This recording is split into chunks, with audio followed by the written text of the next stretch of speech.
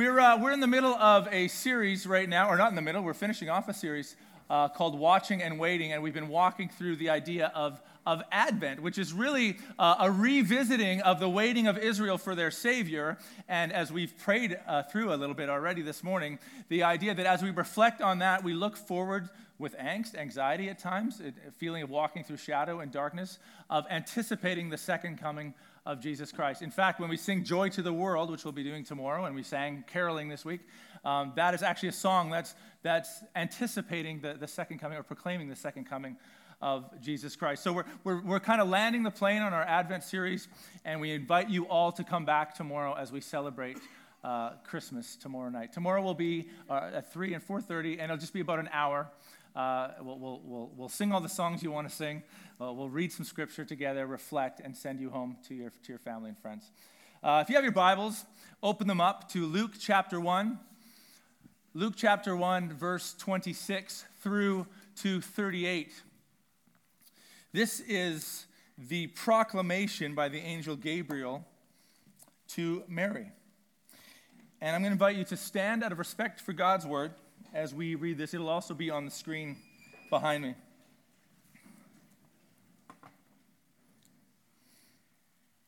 Luke chapter 1, verse 26. In the 6th month, the angel Gabriel was sent from God to a city of Galilee named Nazareth, to a virgin betrothed to a man whose name was Joseph, of the house of David. And the virgin's name was Mary. And he came to her and said, "Greetings, O favored one, the Lord is with you." But she was greatly troubled at the saying, and tried to discern what sort of greeting this might be. And the angel said to her, "Do not be afraid, Mary, for you have found favor with God. And behold, you will conceive in your womb and bear a son, and you shall call his name Jesus. He will be great and will be called the Son of the Most High. And the Lord God will give to him the throne of his father David, and he will reign over the house of Jacob forever. And of his kingdom there will be no end." And Mary said to the angel, "How will this be, since I am a virgin?" And the angel answered her, "The Holy Spirit will come upon you, and the power of the Most High will overshadow you. Therefore the child to be born will be called Holy, the Son of God. And behold, your relative Elizabeth in her old age has also conceived a son, and this is the 6th month with her who was called barren. For nothing will be impossible with God." And Mary said, "Behold, I am the servant of the Lord. Let it be to me according to your let it be to me according to your word." And the angel departed from her. God of grace, I pray you would speak to us this morning through your word. Give us understanding, give us an openness to your spirit and what he may say to us this morning, and what he might be inviting us into and calling us to this morning. We pray this in Jesus' name. Amen. All right, guys, you can take a seat. What I want to do, actually, is quickly read through this text one more time and just point out a few things to give us some understanding and some context as we walk through this morning. So if you can put it back to the beginning of the scripture there, that would be awesome. So it says that in the 6th month, the angel Gabriel, in the 6th month, just previous to this story in this text, is the angel arriving and telling Elizabeth that she is going to have a child. And so the 6th month is speaking of Elizabeth's 6th month of pregnancy. Gabriel was sent from God to a city of Galilee named Nazareth. Nazareth was probably a city of 300 to 500 people. This is a small village, thatched roofs, uncut stone for walls. To a virgin betrothed, engaged to a man whose name was Joseph, of the house of David. And the virgin's name was Mary. And he came to her and said, "Greetings, O favored one." The word greetings there in the Greek is a kind of grace to you. There is grace, there is gifts being given to you. O favored one, the Lord is with you. But she was greatly troubled. Do you think? When the fiery one shows up, a fiery being shows up with your thatched roof? Can you just duck a little bit? But she was greatly troubled at the saying and tried to discern what sort of greeting this might be. And the angel said to her, I love it when angels say this to human beings. "Don't be afraid." Well, no, why would I be? "For you have found favor with God. And behold, you will conceive in your womb and bear a son, and you shall call his name Jesus, one who saves. He will be great and will be called Son of the Most High, and the Lord God will give to him the throne of his father David, and he will reign over the house of Jacob, or Israel, forever, and of his kingdom there will be no end. And Mary said to the angel, how will this be since I'm a virgin? I think that's a good question. And the angel answered her, the Holy Spirit will come upon you, and the power of the Most High will overshadow you. Therefore, the child to be born will be called Holy, the Son of God. And behold, your relative Elizabeth, in her old age, has also conceived a son. That's one of God's favorite miracles, by the way. Those who those who believe they can no longer have children, to be given children. And this is the 6th month with her who was called barren. For nothing will be impossible with God. And Mary said, behold, I am the servant or bondservant, which means I am connected to you. Your story is better than my story, so I'm going to submit to that. Of the Lord, let it be to me according to your word. And the angel departed from her. Now, take everything that you know about the Christmas story, all the warm feelings that you have, if you've grown up in the church, or even not, you have some nostalgia connected with Christmas songs, and baby Jesus, who no crying he makes, and he has golden diapers, but he doesn't need them because he never poops anyway, because everything's perfect. All these wonderful things that we have, and these memories that we've created in our minds. Get rid of all that. This is a crazy, absurd story, right? Amen. Like, your friend comes to you, and she says, I have an interesting story for you. You're probably not going to buy it, but this is what happened. That's when we start making phone calls and gathering some godly counsel, because this person needs some. Imagine that visit to the doctor, or maybe not doctor, but telling a friend, so you're pregnant? Yes. How far along are you? I'm not really sure. Who's the Father? The Holy Spirit. Okay. And are you thinking of any names? Well, I'm thinking Son of the Most High. Thought would be good. You're not narcissistic. I thought maybe Son of God would be good. I'm kind of tossing them up. This is what we would call, if you visited this person and they spoke to you, that this would be delusional, right? I mean, I started thinking about that and what those conversations might look like. If someone approached me and told me this story, an angel came, I'm going to have a son, he's going to be child of the living God. He's going to be the answer to all these ancient prophecies, and God chose me to do this. Okay, that's a good story. I looked up the idea of delusional, and there's 4 factors that fall in when we think of what it means to be delusional, 4 characteristics. So I think they line up. Let's go with the first one. The person having the belief believes it to be true, even when the existing norm and other people know it to be untrue, which everyone around her would feel that way. Next, the person having the delusion will not listen to any other viewpoints about the belief and will not consider change when evidence challenges the delusion. Women don't just get pregnant because of the Holy Spirit. Angels don't just show up and tell you you're going to be the answer to all these prophecies. The content of the delusions is impossible or implausible. And then the last one, the delusion impacts the person's daily life. Do you think this might impact Mary's daily life? So check, right? It's all there. Now, Mary can save herself a lot of trouble. She can simply say, oh, Gabriel's gone. Let's just pretend this didn't happen. No muss, no fuss. I don't tell anybody. I just continue on with my life. All the plans I have for my life, I can still live those out, and it won't really matter. But basically, Mary says, no, I'm in, with one of the most powerful statements at the end of this text. She says, I'm in. Now, what does it mean for you and I when we are called to live out an absurd life in front of the world? An absurd life, to say, I'm going to be a part of something much bigger. I'm not going to live just the day-to-day and make decisions just based on the day-to-day. I'm in a much larger story. I have a much larger worldview than just that. So I'm going to live out that kind of life. That is absurd to the world that we live in. But basically, in a nutshell, what we are called to do and what we see in Mary's life is that we are called to give in, to live in, and to love the story that God's inviting us into. To give into it, to live in it, and to love the gospel story, the good news. First, we see Mary give in. Mary understands her life is not her own. It's playing out in something much larger. Behold, I am the servant of the Lord. Let it be done to me according to your word.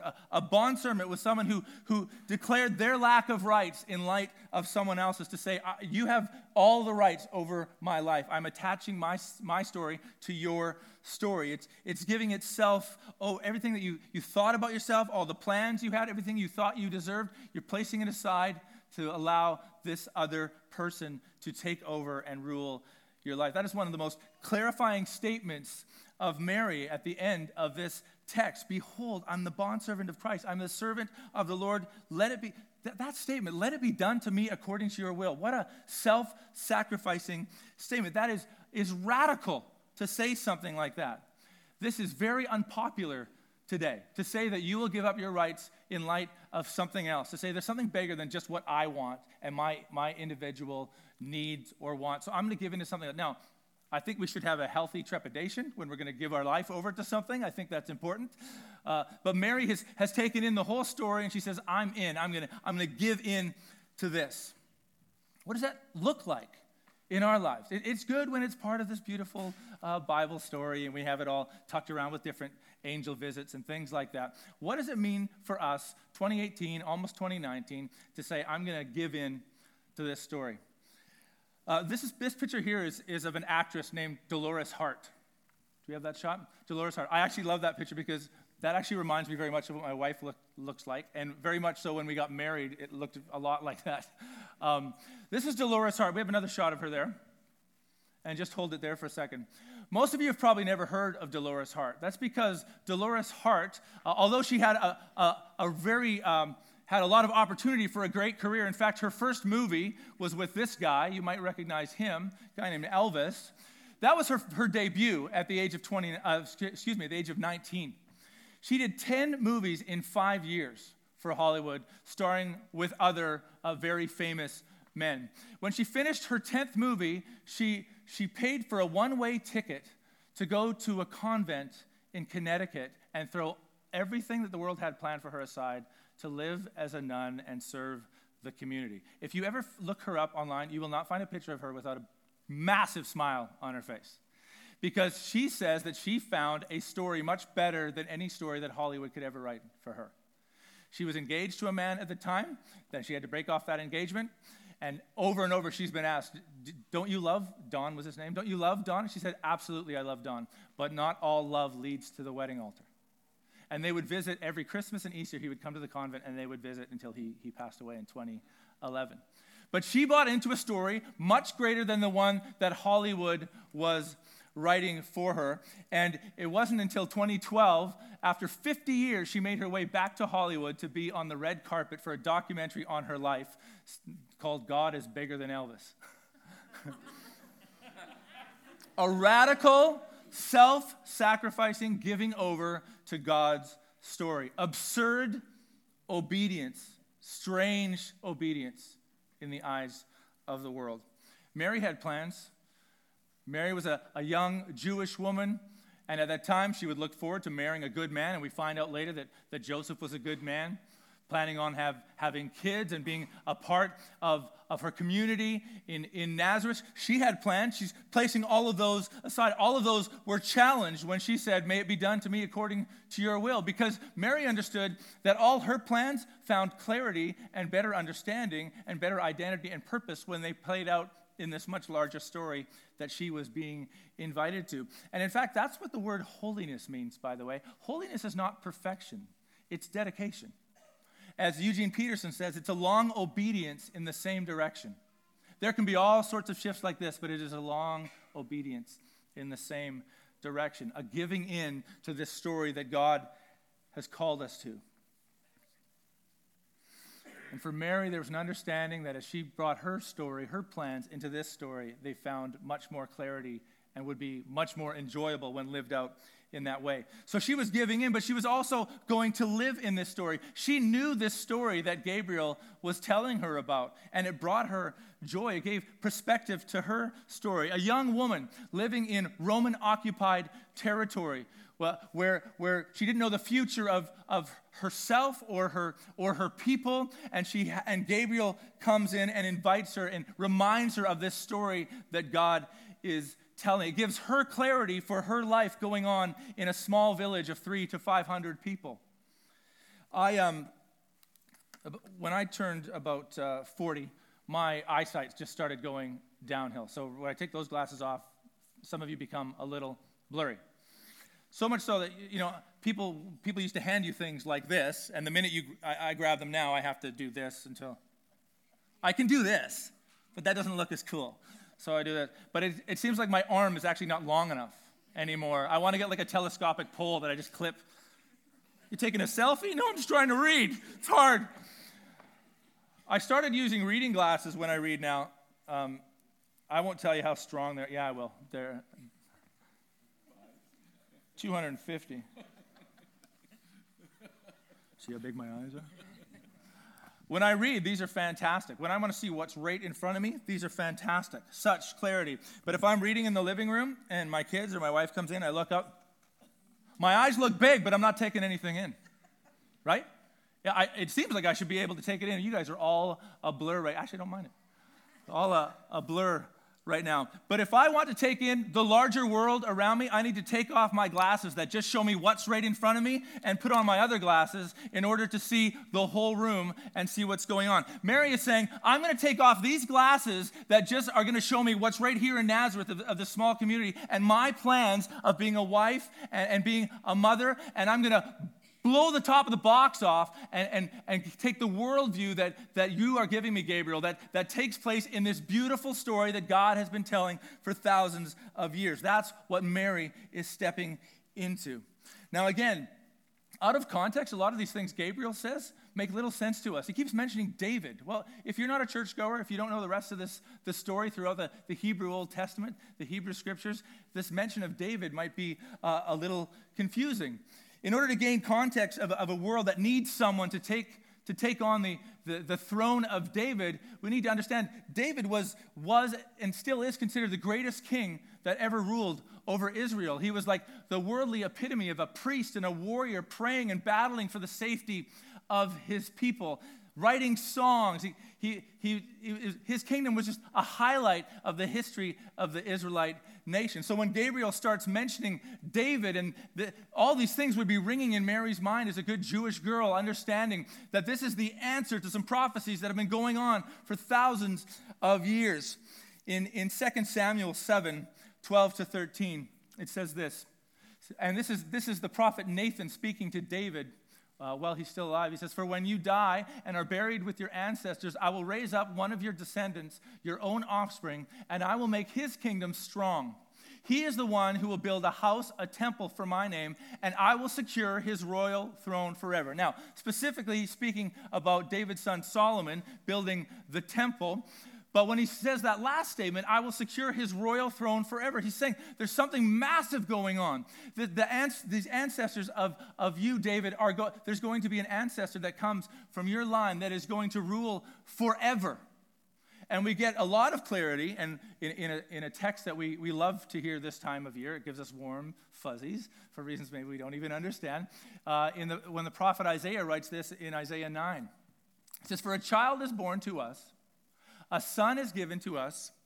The government will rest on his shoulders, and he will be called Wonderful Counselor, Mighty God, Everlasting Father, Prince of Peace.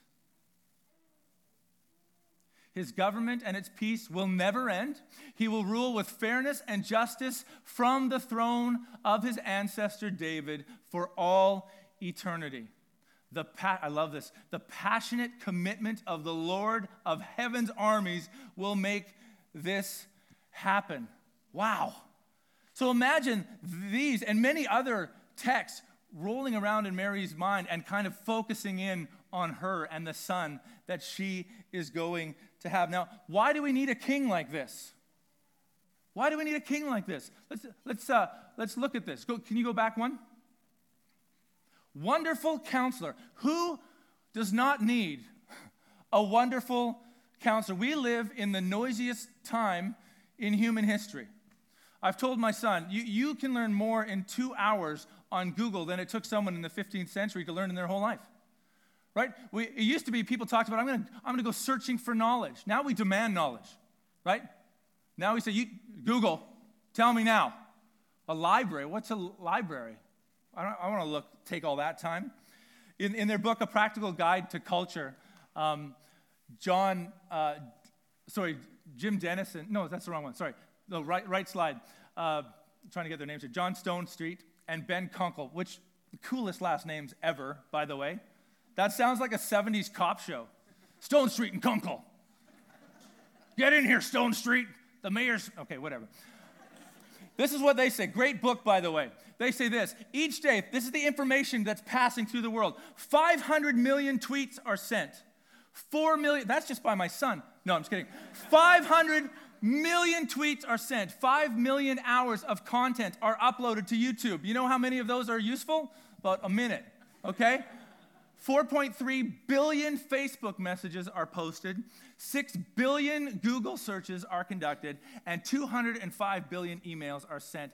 But we shouldn't confuse information with knowledge or knowledge with wisdom. If there's ever a time you and I have needed good counsel in the middle of all the yelling voices and everything that's going on, it's now.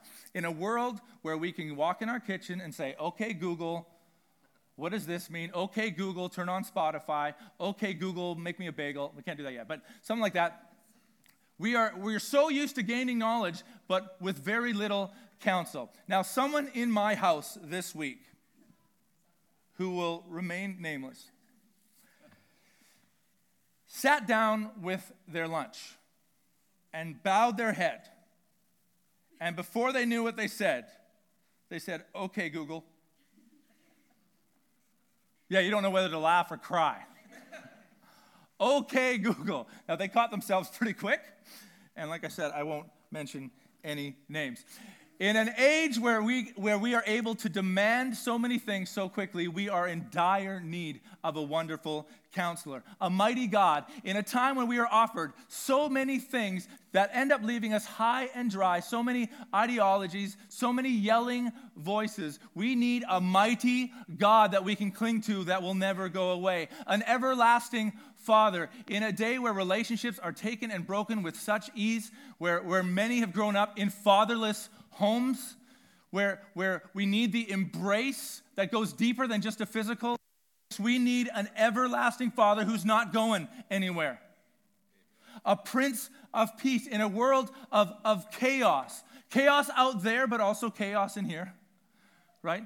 Where terrorists walk into a Christmas market in France, start shooting people.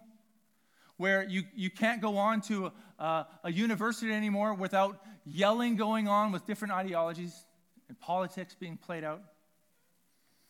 We need a Prince of Peace. T.S. Eliot wrote this. He said, the endless cycle of idea and action, endless invention, endless experiment brings knowledge of motion, but not of stillness, not of peace. Knowledge of speech, but not of silence. We know how to talk. Oh, we know how to talk. But do we know how to be quiet and listen? T.S. Eliot wrote that. It sounds like it was written yesterday. It was written 8 decades ago. But these are the promises of the story that God is inviting Mary and inviting you and I into, that is ruled by a wonderful counselor, a mighty God, an everlasting Father, and a Prince of Peace. The kind of king that puts all other kings in perspective, that puts all other presidents in perspective, and puts all other prime ministers in perspective. The kind of king that causes so our world doesn't fall apart because politics are going a certain way. So Mary says, I'm all in. Mary says, I'm going to live in this story. But not only that, Mary loves the story. She gives in, she lives in, and she loves the story. Later, when Mary is visiting her relative Elizabeth, she breaks into song. Now, in Scripture, when you break into song, it's never indifferent.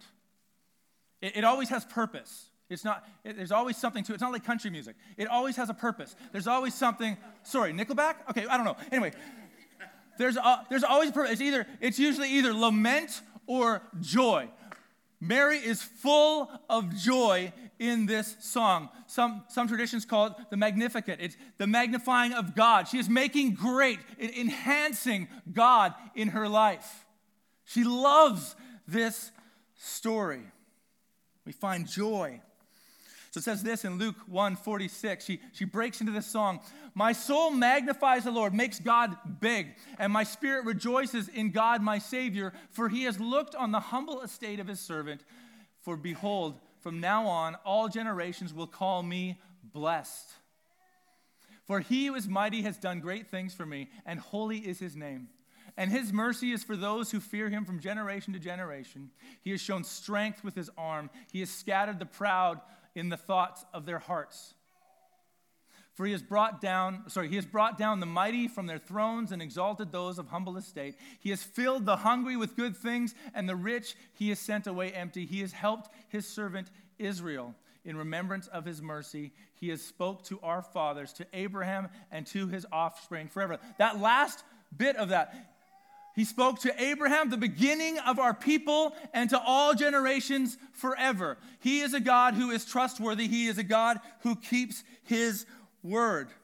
With my life, I am going to make much of God with a long obedience in the same direction.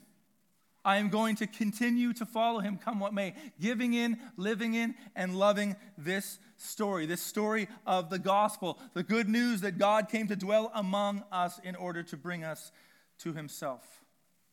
That this child that Mary would usher into the world would be the promised Redeemer, Savior, wonderful Counselor, mighty God, everlasting Father, Prince of Peace. This kind of story, this kind of king demands our attention, demands our lives.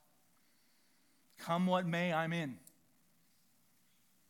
And we've seen throughout the history of the church that those who choose this story often do so at their own peril, but they do so with the reign of a wonderful Counselor, a mighty God, an everlasting Father, Prince of Peace.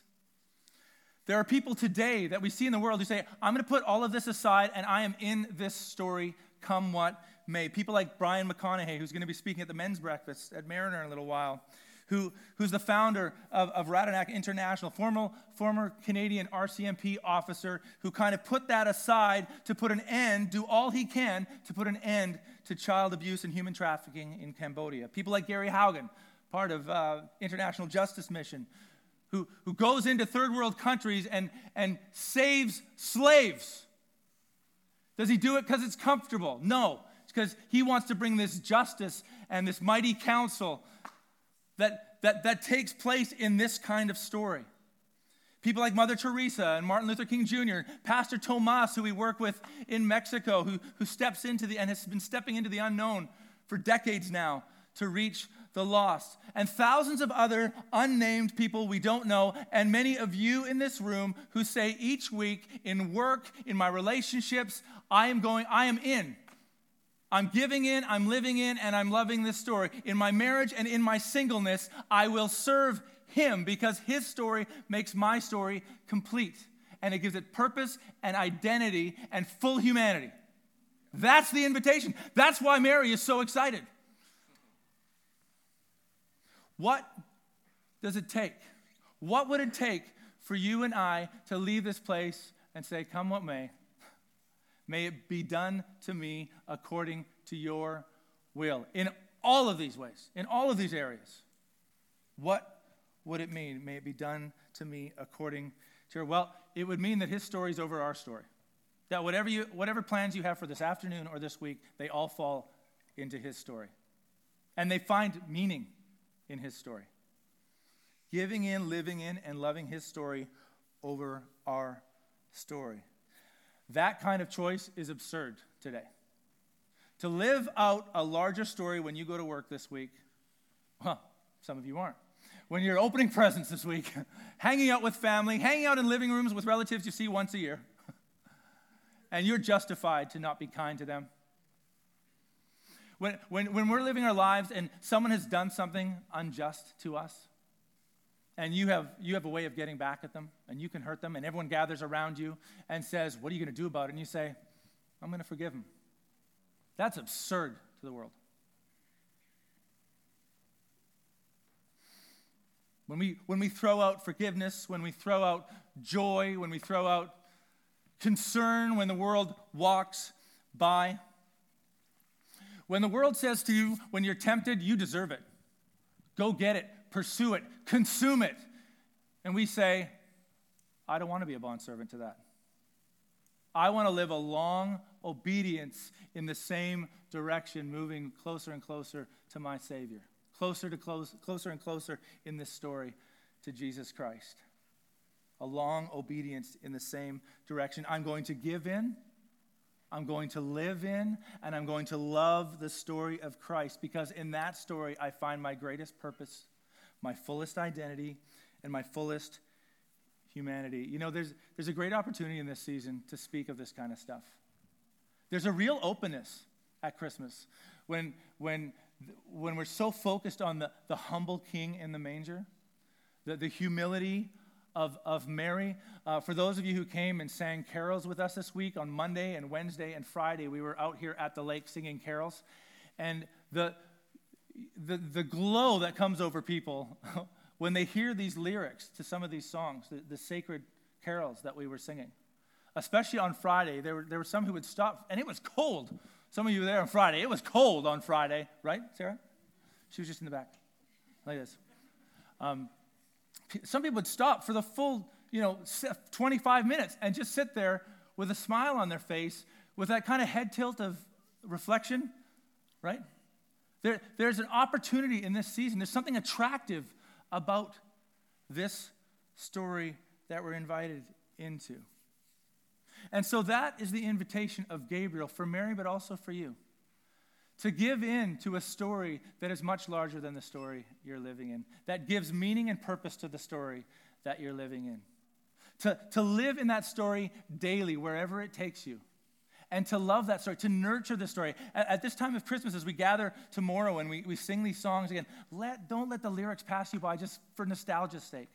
Let it dig deep inside you that our King, our Savior, has arrived and continues to rule and reign. I am the bondservant of the Lord. May it be done to me according to his will. Amen. Let's pray. God of grace, it can be so easy in the craziness of this season to get caught up in so many things, so many side missions, so many side concerns. So it's my prayer for each of us here this morning and through these next days and through this next week that your Spirit would penetrate our heart and mind.